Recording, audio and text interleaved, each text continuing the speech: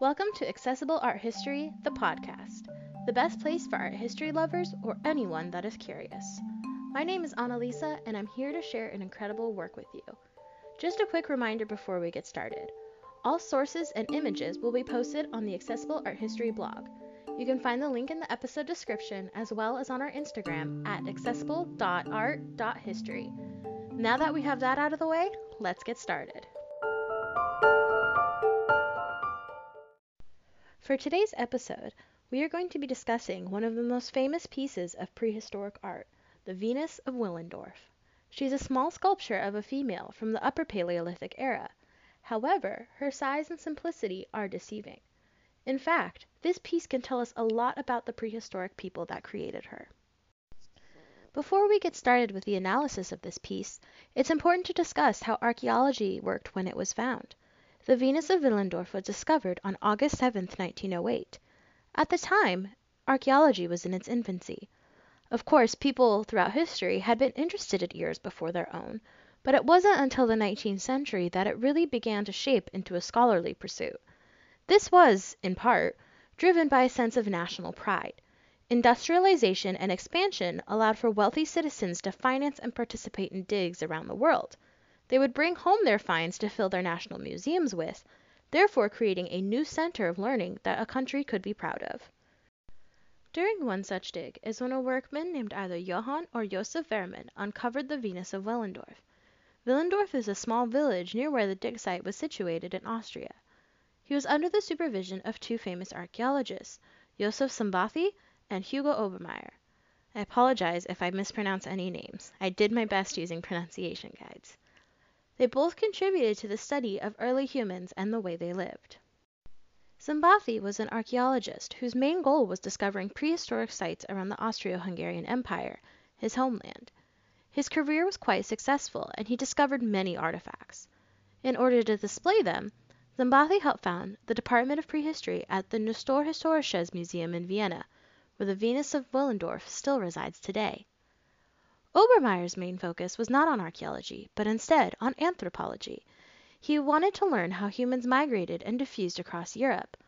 Obermayr's work took him around the world, with his most famous discoveries coming out of Austrian digs and Spanish caves. His work caught the eye of the Nazi Party in the 1930s because they believed it would help prove their Aryan superiority complex. However, Obermayr strongly disagreed with this, and he fled to Switzerland to avoid arrest and/or death. Now that we've established how and why this piece was discovered, let's get into the Venus of Willendorf herself. She stands about 4.4 inches or 11.1 centimeters tall. She is carved of Oolithic limestone. This is a type of limestone that is made of small egg-shaped orbs and tinted with red ochre pigment. Archaeologists have dated this sculpture to around 30,000 BCE. We'll discuss how later in this episode. The Venus of Willendorf is a very rotund figure. Her hips and breast are round and full, the most prominent of her features. There are details such as a pubic region and a belly button, but she's anonymous, with no facial features added. The only thing on her head is a cap or some sort of elaborate braided hairstyle. Although we don't know exactly who she represents, more on that later, she is still a beautiful and interesting discovery. How did archaeologists figure out when the Venus of Willendorf was created? Obviously, the public is most familiar with carbon-14 dating. However, that method only works on organic, i.e. carbon-based materials. So, archaeologists had to use another way to date this sculpture. Instead, stratigraphic archaeology was used. This is a specific branch of archaeology that uses geology to help date objects. Essentially, as time goes on, layers are built up in the soil. So, the deeper something is buried, the older it is. Objects and organic material found in the same horizontal layer are assumed to be from the same time period. So, using this technique, archaeologists have dated the Venus of Willendorf to about 30,000 BCE. Next, we're going to discuss her speculated purpose, but first, we're going to take a quick break.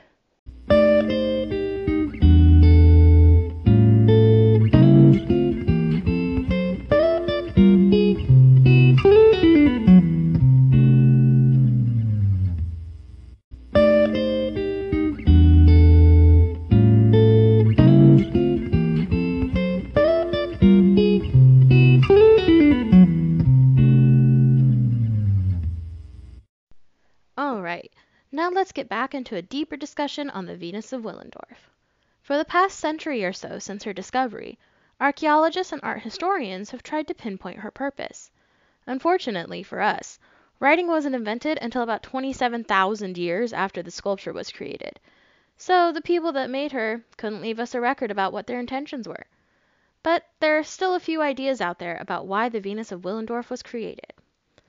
The most popular theory is that this sculpture was actually a mother goddess and/or fertility figure. This is why the piece received the name Venus. Obviously, the Romans didn't exist at the time of this creation, but it was a reference point for archaeologists who found her. There are a couple of reasons that this idea makes a lot of sense. Firstly, the most exaggerated features are her hips and breast. Those are the ones that are most related to fertility. They are the ones that draw the viewer's eye in first as well. Was this because they were supposed to be a point of worship? Secondly, the sculpture doesn't have an identity. There are no facial features. This is most likely because her face wasn't that important. What mattered most were those fertility characteristics. These details have led a majority of archaeologists to believe that this figure was used as a point of worship for prehistoric people. It was most likely used to ask for fertility and/or safe childbirth. This piece is an indication of some form of pagan religion, but true specifics aren't known. Another theory that has been put forth is the Venus of Willendorf represents an idealization of societal success. Her plump, rotund figure represents a large amount of food availability. This body type would have been achieved only if there was a surplus of food. So, perhaps she was a way for the prehistoric people to represent their goals and dreams. Regardless of her true meaning, the Venus of Willendorf was clearly important to whoever created her. As mentioned before, oolithic limestone, the material she is carved from, is not native to the discovery site. This, combined with her small size, indicates that she was a portable piece and important enough to take from place to place. The final part of our discussion is about the difference between artifact and art. Today, viewers look at this piece and would probably classify it as art. But for prehistoric people, there's no such thing as art for art's sake. Each object had a purpose. They weren't created just to be beautiful. Carving stone expended precious calories, so they wouldn't risk starvation unless it was for a very good reason, such as a religious piece. But over the millennia, the Venus of Willendorf has become an object of beauty for viewers, transforming it from simple artifact to beautiful art. The Venus of Willendorf is an exceptional piece of prehistoric sculpture. Although there are no written records to decipher her meaning, archaeologists are able to catch a glimpse into the world as it was in 30,000 BCE. Keep an eye and an ear out for our next episode on the Lascaux Caves.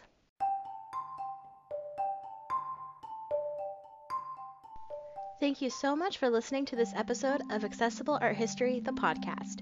Make sure you follow us on Instagram at accessible.art.history for updates and keep an eye out for our next episode. They drop every Monday on your favorite podcast platform.